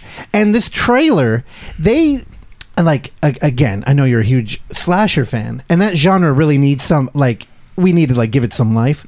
Yeah. And I thought this movie was going to be, like, a paranormal slasher film. Right. And I just wanted to make everybody look at the dude coming down the hall. Like, they do the cool in-camera trick where we have a light on the left that's trying to pull your eye. I vaguely remember this trailer. Okay, then I don't want to ruin it. Now, check that out. Oh, okay. So there's a girl on the floor crying. There's a giant, check it out. Tall figure looming in the right. Well, he's got I'm moving across the ground like I'm not walking, going. And there's a noose. And that little bit captured my imagination. And then I went and I watched the movie, and I was fucking angry. This is great too. That's freaking scary, actually. But can I ask you a question? Is this the movie with Charlie? Are you here? Is it Charlie? Yeah. Okay. Because let me tell you a story. I try to be a skeptic. I don't believe in anything, but I'll cast the occasional spell. But when this movie came out, all the kids, and this was like right when I began substitute teaching, all the kids at the 3 schools I would sub at were doing this thing where they would make a CC no cross section. Yeah. So it was like yes, no, but in Spanish. And they would stack 2 pencils on top of each other, and they would go, Charlie, are you here? And the pencil was supposed to move and say yes. So I got so annoyed with the kids doing this all day because I would be trying to teach, and there would be like multiple kids at multiple tables doing this, that at one point I was like, you know what? Let's just all do it together and get it over with, okay? And half the kids left the room because they're like, hell no. But then the other half stayed in the room, and I was like, you can stay in the hallway if you don't want to do this. And we all held hands, and we and we made one, and we put it in the middle because I'm like, I'm going to prove to you all that this is garbage. And here's why you're going to a new school. This was at the begining of my teaching career. This actually got me. The kids were like, "Oh, Nick will pause class to do a séance." That's kind of cool. But so I was like, "Let's all do it. Let's all hold hands." We went, and we all in unison go, "Charlie, are you here?" Pencil skews to yes, and I felt my heart drop. For 1 second, I was like, "It's real. It's all real. There really is a ghost." I have a short to show you too that I fought to show at the pre-show at of 24. What's it called? Charlie. Is it tie into the gallows? No. It's like follow up from that whole affair. Do you remember it? For the record, the reason why we did not show it is because we had already locked programming. Also, I don't like this, how both of you were like, I had to fight to show something. We're a team over here. Can we at least pretend? No, that was the one thing and that was because I don't know. Okay, your mic's off. This is By the way, this is I we didn't have have to keep your fight mic for up. Space Clown. No. Y'all just the gave one me that you Space said Clown. you had to fight for was fraud. I did have to fight for frogs. Started There- listening and I'm for gonna 2 years. turn your mic off. I too. didn't see that one. Don't worry. It's Let me tell you a funny we story. tried to keep him like. Well, we got the deal. filmmaker coming on. So. There's no smooth transition to this, but I'm seeing an audition on your wall as well, and I wanted to tell this story. This was my favorite memory from 16 Millimurder. Once again, by the way, everyone, 16 Millimurder at the Balboa. It's one Wednesday a month. We're hopefully going to have a few extras in October, right before COVID. The very last thing I saw in theaters, and in fact, it was the last special screening that the Balboa Theater did before they shuttered for 400 days, more than a year, which was really sad for all of us. Harry showed Audition on 16 millimeter. Now, nowadays, I think it's a good idea when you're teaching, for example, to go ahead and, hey kids, this book we're about to read, or this movie I'm about to show you, contains some disturbing content. If you feel too scared, you can leave the room. I'd rather you leave the room than your parents call me later, However, I said to Harry, like a jerk, I said to do the thing I did to my friend Bob years ago, which is I said, this movie doesn't really get gnarly till about the midway point. So maybe there's some people here who don't know. Let's just do it as a joke. Tell them it's a romantic comedy. And so, and I mean, most people there must have already known what Audition was. Yeah. But Harry went up front and he's like, hey, everyone, thanks for coming out for one of my favorite Japanese romantic comedies. And the crowd sort of chuckled. And he's like, I hope you really enjoy. This is a movie about a man whose wife dies, but he learns to find love again. And I hope you enjoy Audition. And he left. So the movie's showing. First thing that happened is this guy in the front seemed to be a little, a few cards short of a deck or whatever. He was grunting, or what was he was not all there. He was having a bit of an episode, and he started to make noises in the middle of the movie, and then seemingly was talking on his phone. Harry came in, and it was a since it was 16 millimeter, it was a 2-reel movie, so we had to have an audition to switch the reels. So Harry comes in and he's like, "Yo, bro, I don't know what you're doing, but you have to. If you're gonna be on the phone, you got to get out." The guy leaves. And he's like, this movie's crazy, man. And Harry's like, yeah, if you can't handle it, just leave. Don't be here for it. So we have an audition. The guy's outside. I'm like, he's not going to come back. Intermission? Because they're switching the reels in the audition intermission. Right. Yeah. And so, but then I'm like, oh, good, he left. But then as we're going back into the show, I'm like, oh, no, because I see the guy coming back in. And Harry's not the kind of guy to give someone a hard time. If they want to try to come back in, he'll let him. So the guy comes back in right when the movie goes into, spoiler alert for Audition, into the torture sequence that sort of crowns it. The guy literally stood up and goes, all right, see ya, and just walked out, which was good. He's like, I'm monitoring his own mental health, and he's like, I'm out of here. I can't do this. But the best part was there was a couple there, because Harry at the beginning of the screening had said, how many of you have seen this movie? And like half of the people raised their hand, including me, and the other half hadn't, and a lot of them were on dates where someone had brought them to audition, was like, ooh, I'll take you to see Audition, this is one of my favorites, if you can handle this, we're cool. And I get it. And there was plenty of not those. A first date, but I don't know which date it was, but anyway, this bickering starts between this man and this woman. This I can't wait to what you taking me, this fucking sick piece of shit, and you hear this in the background, and the guy's like, it's good, just give it a chance, it's very stylized movie. No, this is fucking disgusting, sick piece of shit, why would you take me to this? And then so they're arguing. Basically the woman is upset because the movie's upsetting, and the guy is like, come on, give it a chance. And in front of her, this guy goes, if you don't like the movie, just leave. And she goes, you know what, I will leave. And she stands up and storms out. And then there's about a minute or two, and then the guy goes, sorry everybody, and he follows after her. And I was like, I think that just ruined a relationship, this movie. Long story short, they didn't deserve each other. No. And seeing Audition again in theaters, I used to show this movie sort of as a joke when I was a teenager to scare people. Yeah. Watching it again as an adult, it's a fucking masterpiece. It's beautiful film. It's amazingly made. And soon after seeing it at that screening, COVID hit. I got the book, Ryo Murakami, and Ryo Fukui is the jazz guy. Yeah, get it right. Yeah, Ryo Murakami.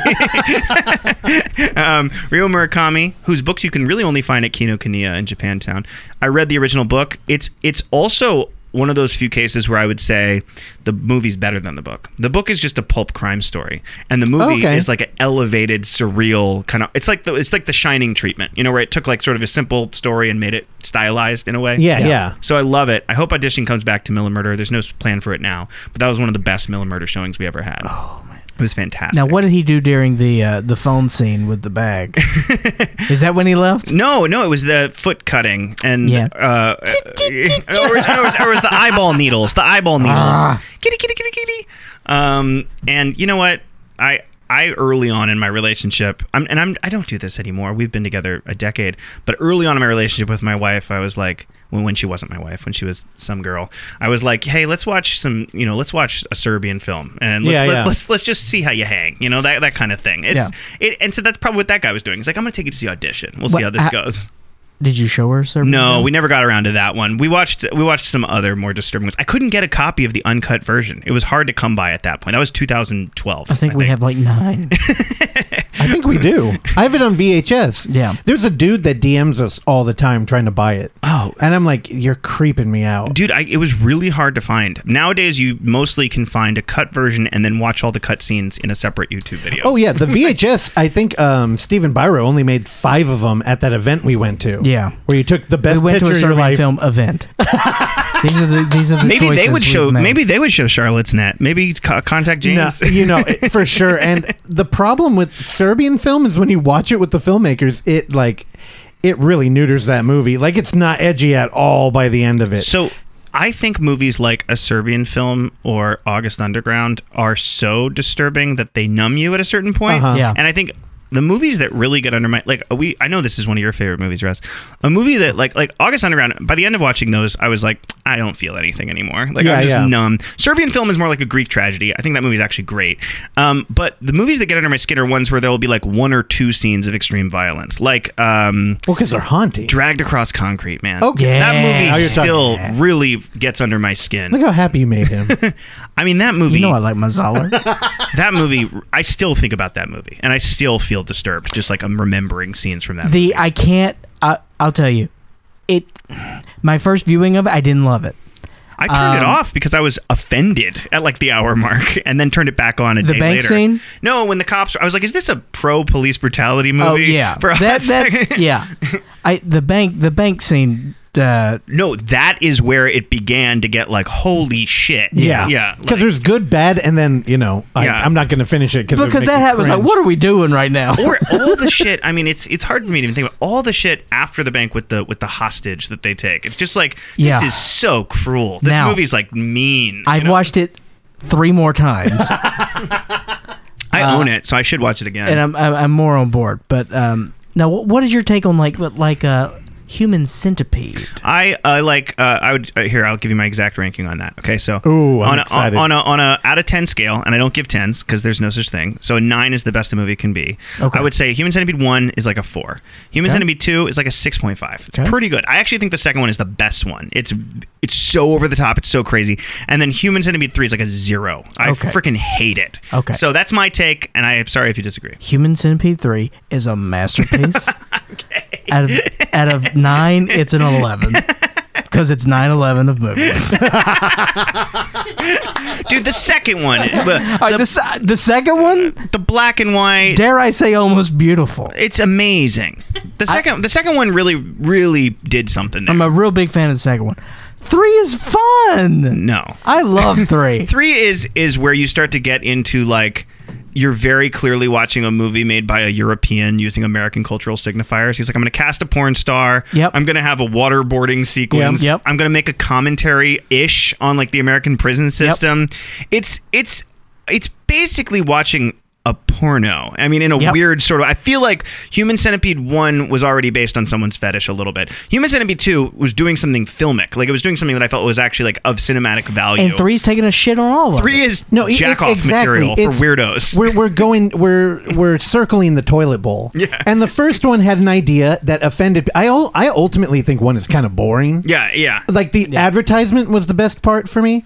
But then 2 is kind of like, wow, they've become like introspective and they've realized what they've done and they're making a commentary on it. Exactly. But then the third one is like, I know it's almost like a broken clock. Right. Like it hit one time and then it's like, but now we've imploded and we're in a new dimension and we're breaking the fourth wall. We're bringing the director in. We're shitting on him. Like, so it seemed to me incorrect because I saw the first one. It was a curiosity at best. It also was like frustrating because, I mean, this is a dumb thing to get frustrated about with horror movies, but it did frustrate me, which is like, why did they not double tap when they were escaping? Like for real. Like you guys want to get out of here? Fucking stick the scalpel. In his neck. It's not great. Yeah, it's not great. And it was disturbing in ways that were new. So I was like, okay, I guess this is of interest. The second one, I was like, oh wow, we're going in an interesting direction now. Like we're about to go. And I thought the third one would be like pure minimalism. Like no dialogue, existing in like a Lynchian surreal scape of hell. Like I thought it would be more like a who's the guy who made the goddamn Geiger? I thought it would be more like a Geiger movie. Like we would go into full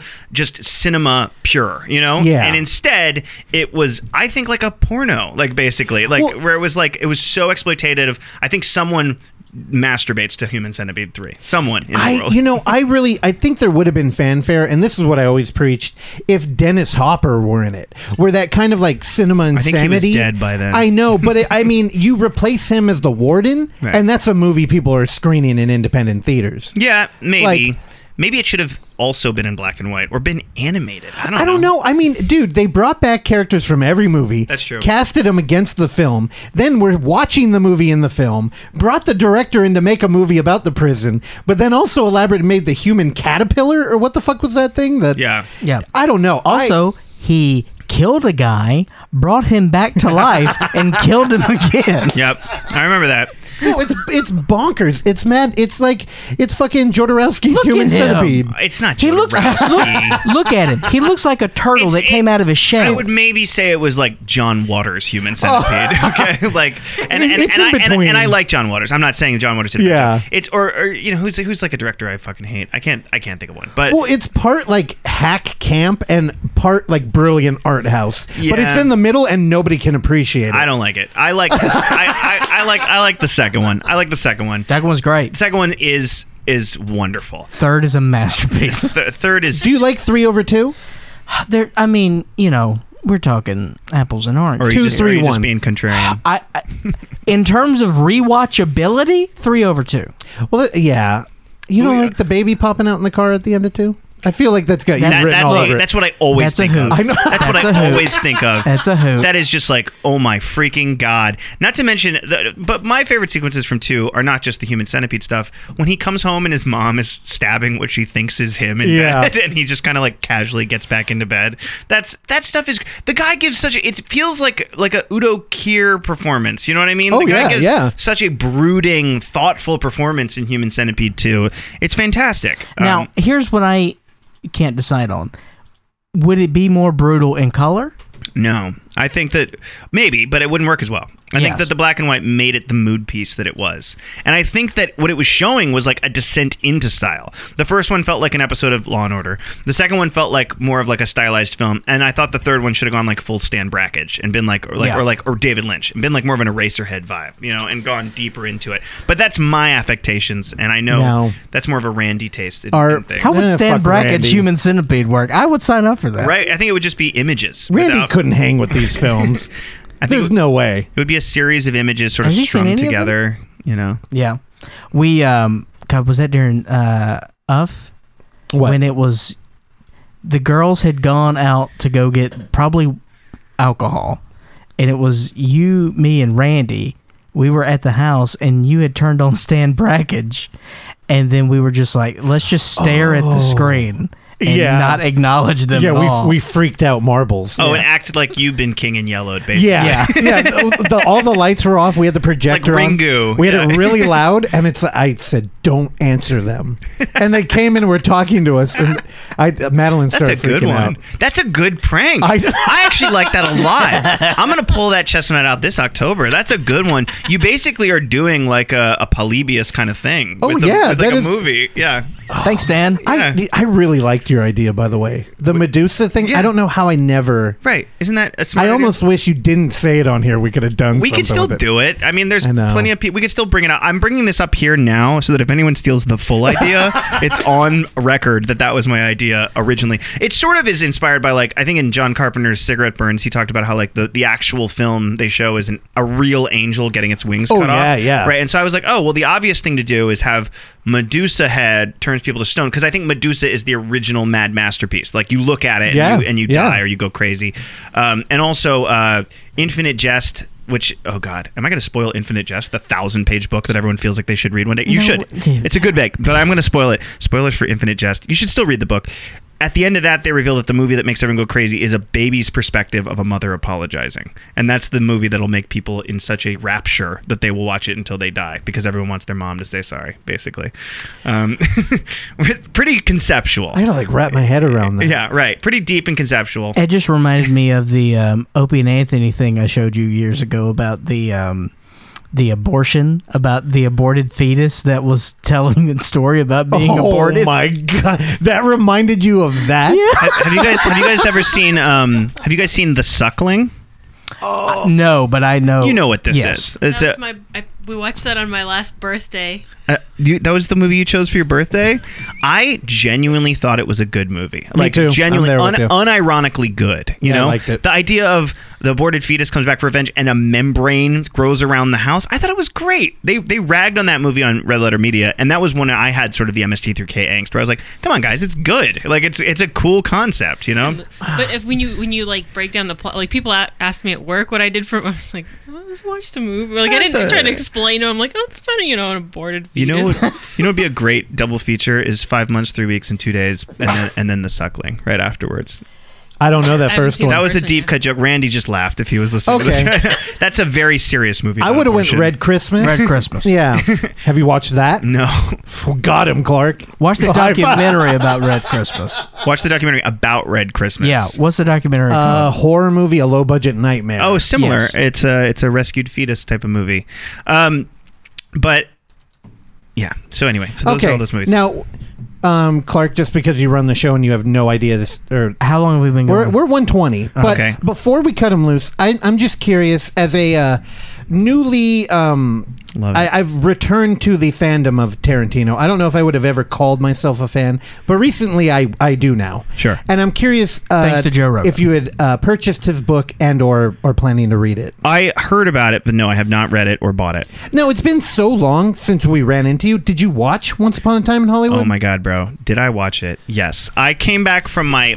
Sorry, I don't mean to tell a whole story. No, go for but it. I came back from my honeymoon / mini-moon. I was supposed to have a honeymoon this last summer. Didn't have it. Oh! Clark just dropped this book, Once Upon a Time in Hollywood. A novel by Quentin Tarantino. Look at it, says little Did he dime write store. this? Yeah, he wrote it. I love this. Oh my God. So the first pressing was like this dime store. I gotta read this, man. Hasn't done the hardback yet. Okay, so I got married up in Mendocino, and then my wife and I went on a mini moon along the Mendocino coast for a week, where we went to all these beautiful hotels along the Mendocino coast, had this wonderful time. As we're driving down Highway 1, real casual, let's take the scenic route home. My brother calls, and he's like, are you guys coming back into town today? And I was like, yeah, we're actually on our way back now. He said, we're about to show Once Upon a Time in Hollywood premiering. We're about to show the first screening at the Balboa in film on 3 reels. Do you want to come? And I was like, we'd already decided to take the scenic route, and we were way out on Highway 1. I was like, we're going to try. And so we start going. And by the way, if you take the scenic route, it is the scenic route. It really just curves and curves and curves. We actually made it within about 5 seconds to the Balboa. We actually had to stop at home, unload everything from our wedding, and then book it to the Balboa. So I saw Once Upon a Time in Hollywood in a state of like absolute bliss, because I was coming straight off my honeymoon, and I was like, this is the best Quentin Tarantino movie I've ever seen. Like, this has got to be his best movie. And I remember thinking that. I also loved how there were 2 intermissions, so I could talk the whole time and be like, Oh, really that's getting cool. really getting nervous for Sharon Tate here. Things are not looking good. And then when things played out the way they played out, I was like, well, that's nice, isn't Yeah. that? And at the end, it was like a very optimistic movie. I was like, how pleasant. And then went across the street, got drinks, ran into some friends from college. And I was like, this is so great. A few days later, because I had gotten as a wedding present. God, I hope no one I work with hears this. They won't, I promise you. doubt they will. As a wedding present, I had gotten a bag of shrooms and for me and the wife to use. And we had already taken some and gone to the botanical gardens and stuff. And I was like, you know what? I'm on summer break, and I want to be on Brad Pitt's level at the end of the movie. And so, he has his little LSD apotheosis moment there where he's like, are you guys real? And that whole thing. Yeah. And so I was like, I want to be on his level at that moment. So I went... something dumber than that. so I walked down to... This is after I was like, I want to see also if it's as good as I remember it, because the first time I saw it, I was like, that's the best Quentin Tarantino movie ever made by far, and I want to give it a second shot because I was in a really good mood that day. So we'll see, So I go down to the what is it? The Kabuki, which had actually gotten a little lamer because it had just been bought by AMC and it wasn't as cool as it used to be. No offense to the Kabuki, but the bar was closed. They can take the hit. I'm not a fan. I wanted to down my shrooms with some beer. They didn't even open the bar till the middle of the movie. Anyway, so I eat them at the beginning of the movie. By the time Brad Pitt is tripping on acid, I'm tripping, and I was like, "This is perfect." And then, and I walked out. I walked out still feeling like that was the best Quentin Tarantino movie. And then I was still tripping, so I walked home all the way from Japantown. Like, I gotta wear this thing down, But now, 2 weeks ago, I think I covered a movie, Gaia, on here, and I had taken an edible that edibles, they're Russian roulette. You never know when they're gonna hit, for real. And that thing hit me hard during that movie, and I remember feeling handicapped, as like an audience member, and I was like, I kind of feel at the mercy of the movie. How do you feel about that? Do you think it's enhancing or kind of like hindering? I think it depends what movie you're seeing, and I think that you should watch a movie for the second time if you're going to take serious. Okay, smoking weed or eating weed, if it's not a huge dose, I would do it for any movie. I'm usually smoking weed if I'm watching a movie, pretty much all the time. However, taking like acid or shrooms, make it your second time seeing that movie. Don't like see, I think this movie would be good in a trippy context. Don't watch a movie for the first time. That's what I say. For a heavy edible, I never take edibles because I get that knockout effect where I'm like, I'm lost. Like, I don't know what's going on.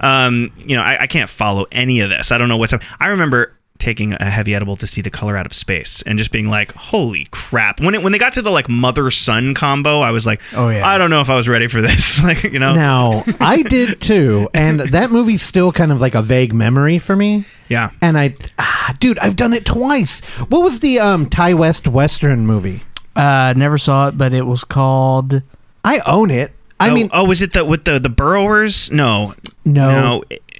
What the hell? I'm trying to look it up. Ty West, he did a Western. It had Ethan Hawke, right? Was the lead? Yeah.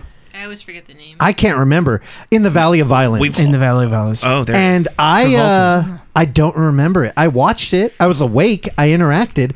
But it kind of like, it washes over me in a way that my brain just won't retain it. But you know what? Sometimes a movie washing over you is okay if it's that kind of movie. Now, if you're watching Once Upon a Time in Hollywood, I feel like you shouldn't just let it wash over. You should enjoy it. It's a movie you should watch. However, a movie like Saint Maud is actually more of a mood piece where you can kind of just let Saint Maud kind of fill your vibe. For sure. Like Saint Maud just sort of happens. So I can be all gummed up for Saint Maud? You should be for Saint Maud. I would call it a mindfulness movie. It's one of those movies where you're kind of just like watching a brain decay.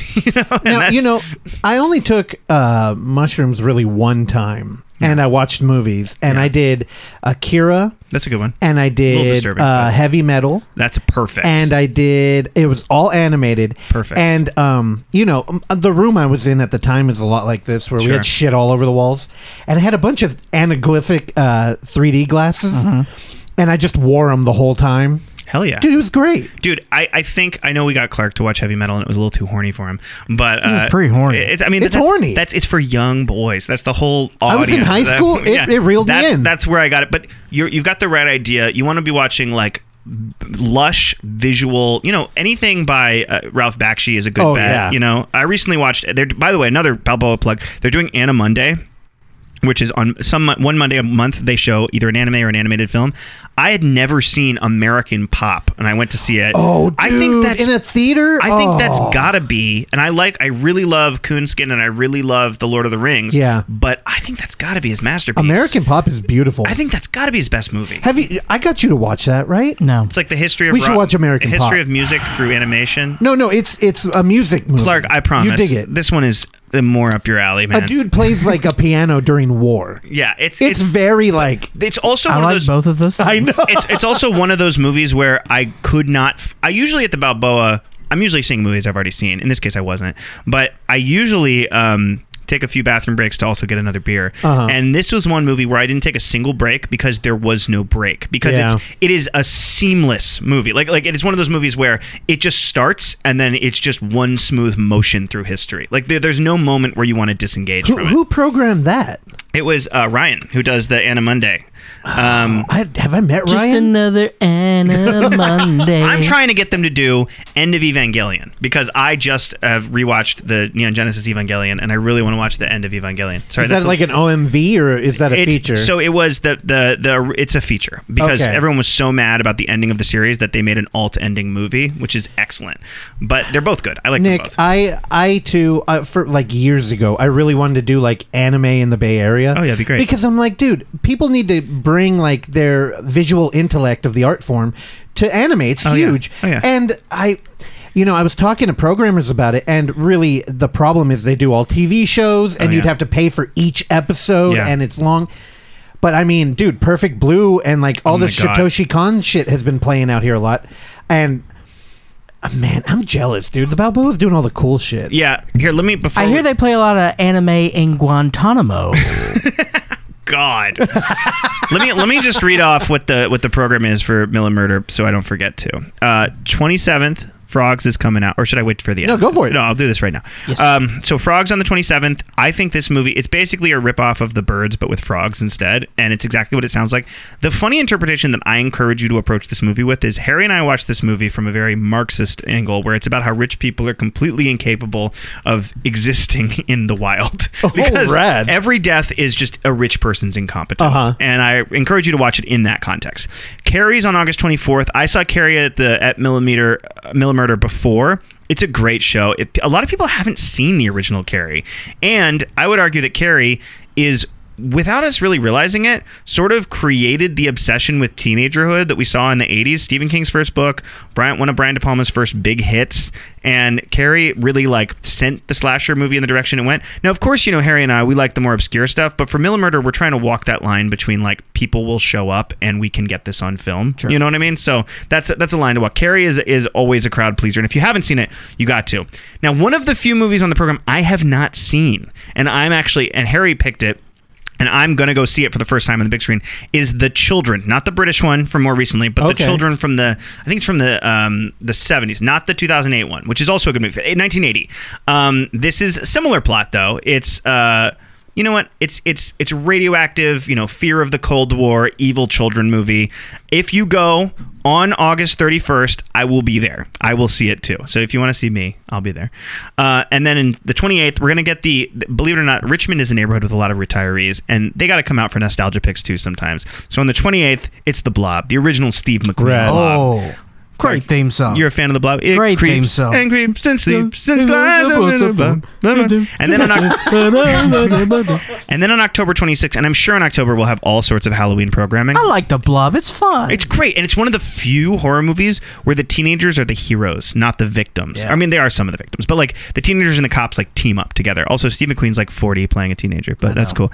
And then on October, I'm sure there'll be a lot of Halloween programming, but on the 26th, guaranteed 16 Millimurder show of The Omen. It's all for you. It's all for you, Damien. And now, can I ask you where do you get the prints from? So there's some. Okay, so I don't have all the details on this because Harry's the one who gets the list, and there's a few different people who provide them to the Balboa, and they cost different amounts to lease. Which is why there's always this sort of cost benefit analysis of what movie. Because of course. First on the docket was like, oh my god, a print of Evil Dead. We should definitely show Evil Dead.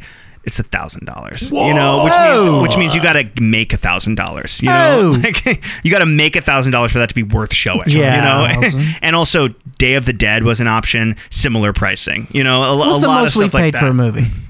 Like 3? Oh, I don't know. I heard a rule because we have so many like film festival programmers out here, and I heard like if you go over 200, like don't do it.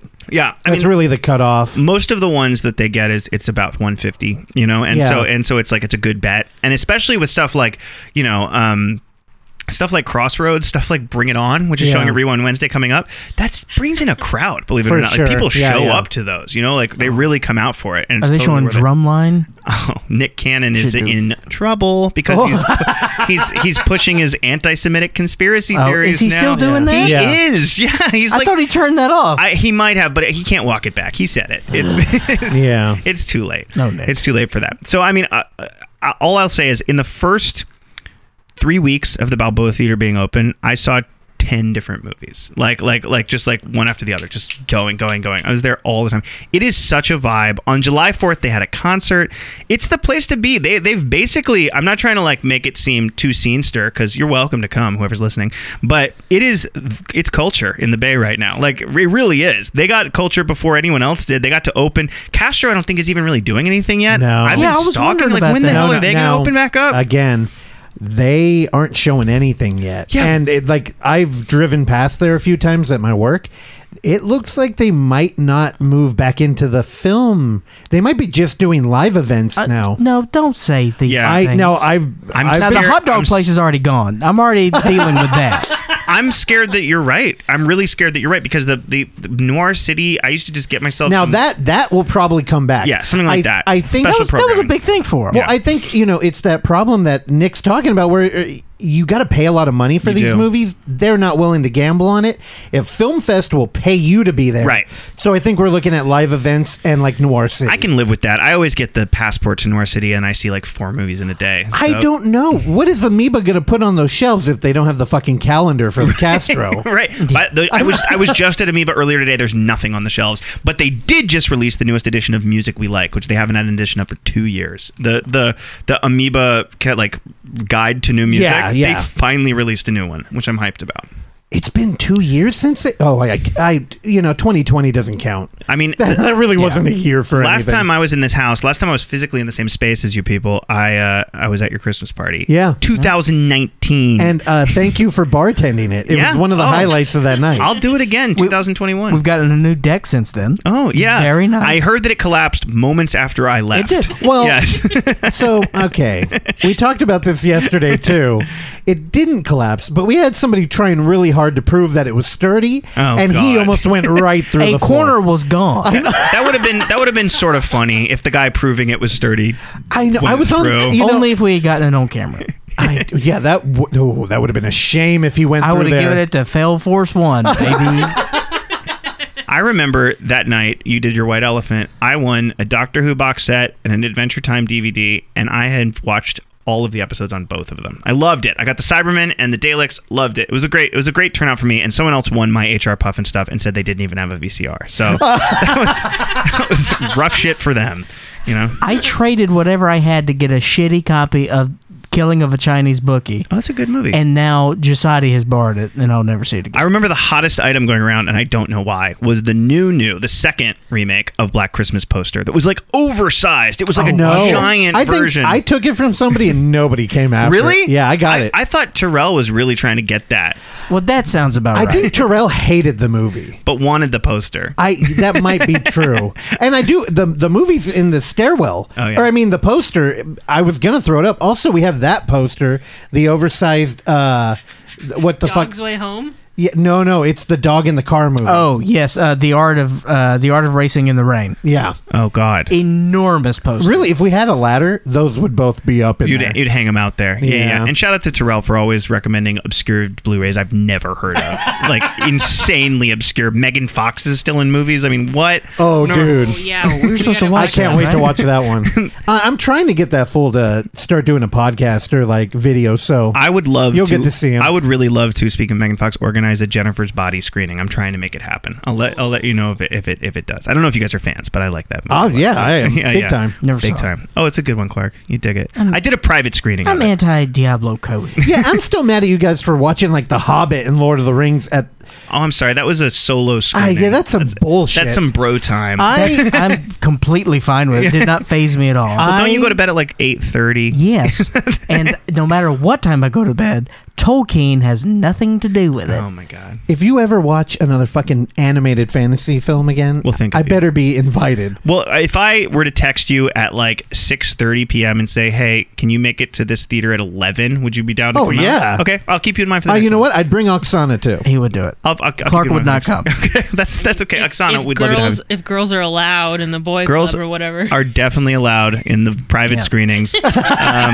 But you got to pull Yeah. your dick out. Uh-oh. That's part of a lot of the boys. time it's a girl majority. Last time we did a 5-person screening of Jennifer's Body, it was 3 girls, 2 guys. So it was good. It was How many cups? All right. Jesus Christ. That's how you end a show. Do people even know what that is anymore? They Two could girls, Google it. one cup? Go Google it. That's the kind of stuff that's in Charlotte's you. net, right? I watched that video on my Wii. Yeah. One joke that I only told because it made me laugh, but I knew it was not going to get any laughs. Actually got laughs, and it was a 2 girls, 1 cup joke. All right. Because the premise was very You long. can't tease it. I'll say it. Okay.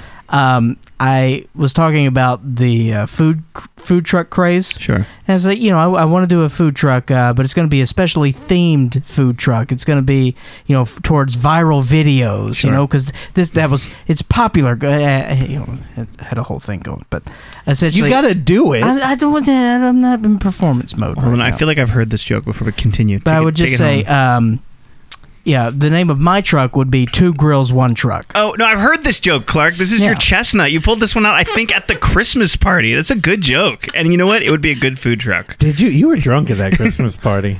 Thanks to me. I threw up in that toilet. That was some quality vermouth I gave you. I was lying on this floor. I texted Madeline that I don't know where my room is. And she had to tuck me in bed that night. She's everybody's mom.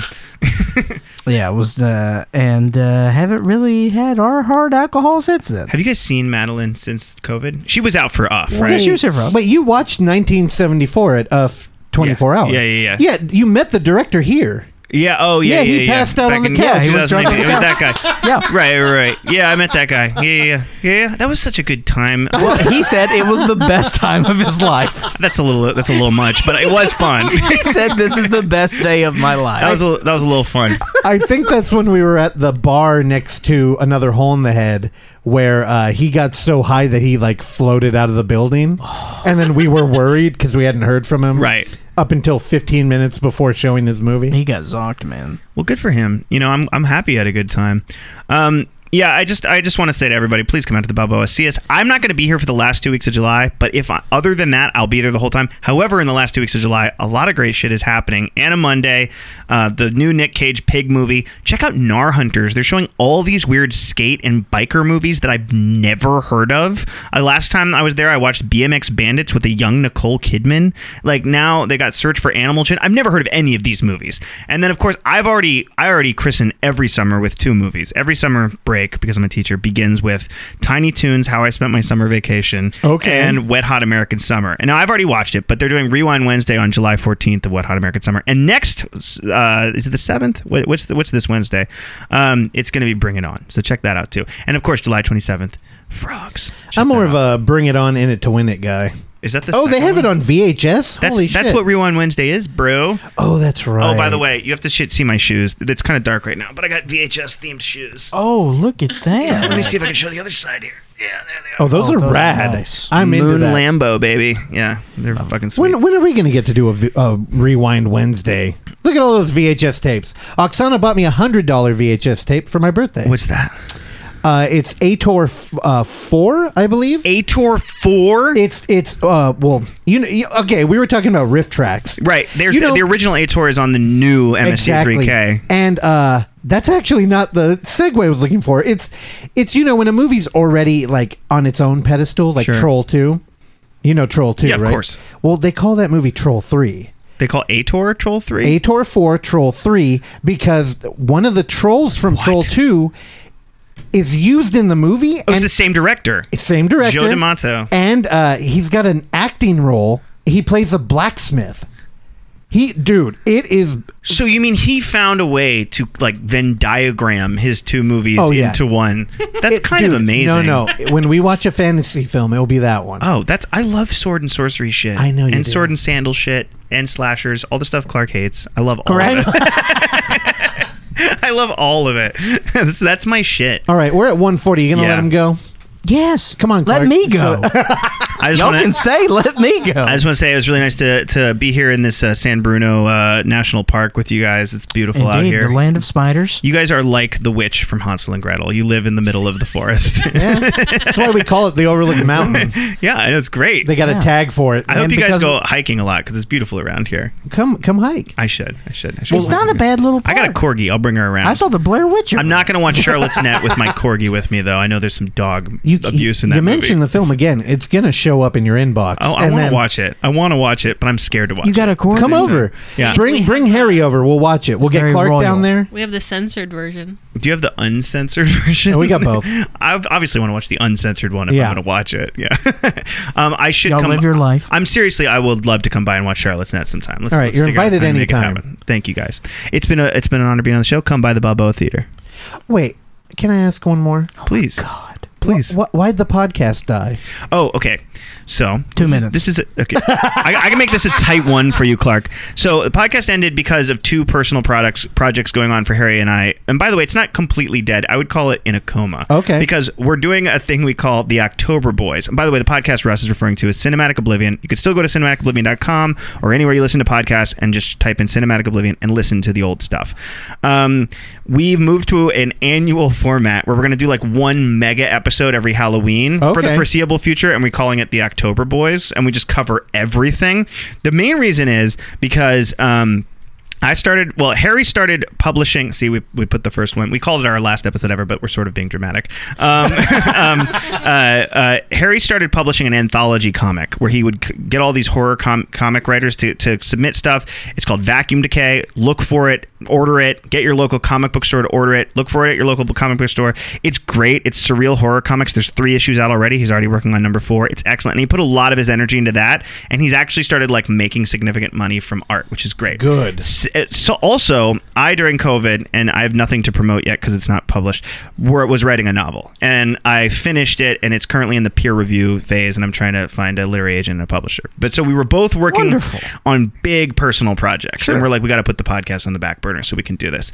We're gonna meet up this October for October Boys episode 2 and do another big episode, and also looking into other social media for where Cinematic Oblivion can kind of move into next. I'm looking at your guys' like setup right here. We never got to this level. We never like every episode from the beginning to the end, you can hear sound problems the whole way through. You guys are professionals. We got the table. We got the mics. We have the computer. We have a mixer. We have no talent though, and we don't do any research. Well, speak you for have yourself. I'm going to discover next. Are you saying you're a studio for hire? Is that what you're trying to say? Hey. Because this I'm is not saying a bad space. We've learned some valuable lessons. Yeah. We took some heavy hits. One of which is hiring a former burnout DJ I've heard that to be your initial. I've heard that whole saga. Yeah, where he holds up the USB cord and says, "Uh-oh." Idiot. Well, you can even hear on our last episode the sound quality is garbage because I never quite got good at it. You know, all I know is movies. I don't know sound. Exact. Hire a nerd. Yeah, right. That's Insert Randy. or come over here and record it. That's honestly, Russ, you saying that is Yeah. a game changer. So, like, Do I it. think that I will. The truth is, Harry is like, he's Mr. Busy all the time. I get it. And I'm not pretending I'm not busy, but I'm a teacher. So I get these long vacations. know. You know what I mean? Yeah. And he's in the service industry. So he's like, I got to go from the comic book store to the theater, and then I got to go do a mural, and then I'm hosting an event. And so he's just all over the fucking joint all the time. I was shocked. I met him when he was working at the Alamo. I couldn't believe he had 4 jobs. Yeah, dude is a hustler. And and he's like a host and an event dude. And I'm like, but you seem so like, I don't know, quiet and kind of like introverted. Everywhere we go, I run into someone who knows him. Today, I was bringing him his birthday present. He's like, "Hey, could you pick up a birthday present from me from a street artist who's on Haight on this intersection?" And I go and I go to Haight and Clayton, and I'm like, "Hey," to this guy who's got paintings on the side of the street. I'm like, "Do you know Harry?" He's like, "Oh, Harry, yeah, I painted this for him. Take it to him." And I'm like, "Harry, I swear to God, this guy has got fingers in every part of San Francisco. It's crazy. Good for him." And also at the concert the other night on July 4th, that was partially dedicated to him. He knew like someone from every band. He's deeply intertwined. I'm a nerdy teacher over here. All I know is teenagers who I don't want to hang out with. You know? Good call. Now, well, next time you're on, we'll make sure to bring him. Yes. We'll have Harry back. He's on a plane to Vermont. That's why he can't be here. Yeah. He was getting some syrup. Yeah. I'm going out there too. I'm going to meet him in about a week. Yeah. So I'm looking forward to it. Excellent. Yeah. Thank you guys for having me. Of course.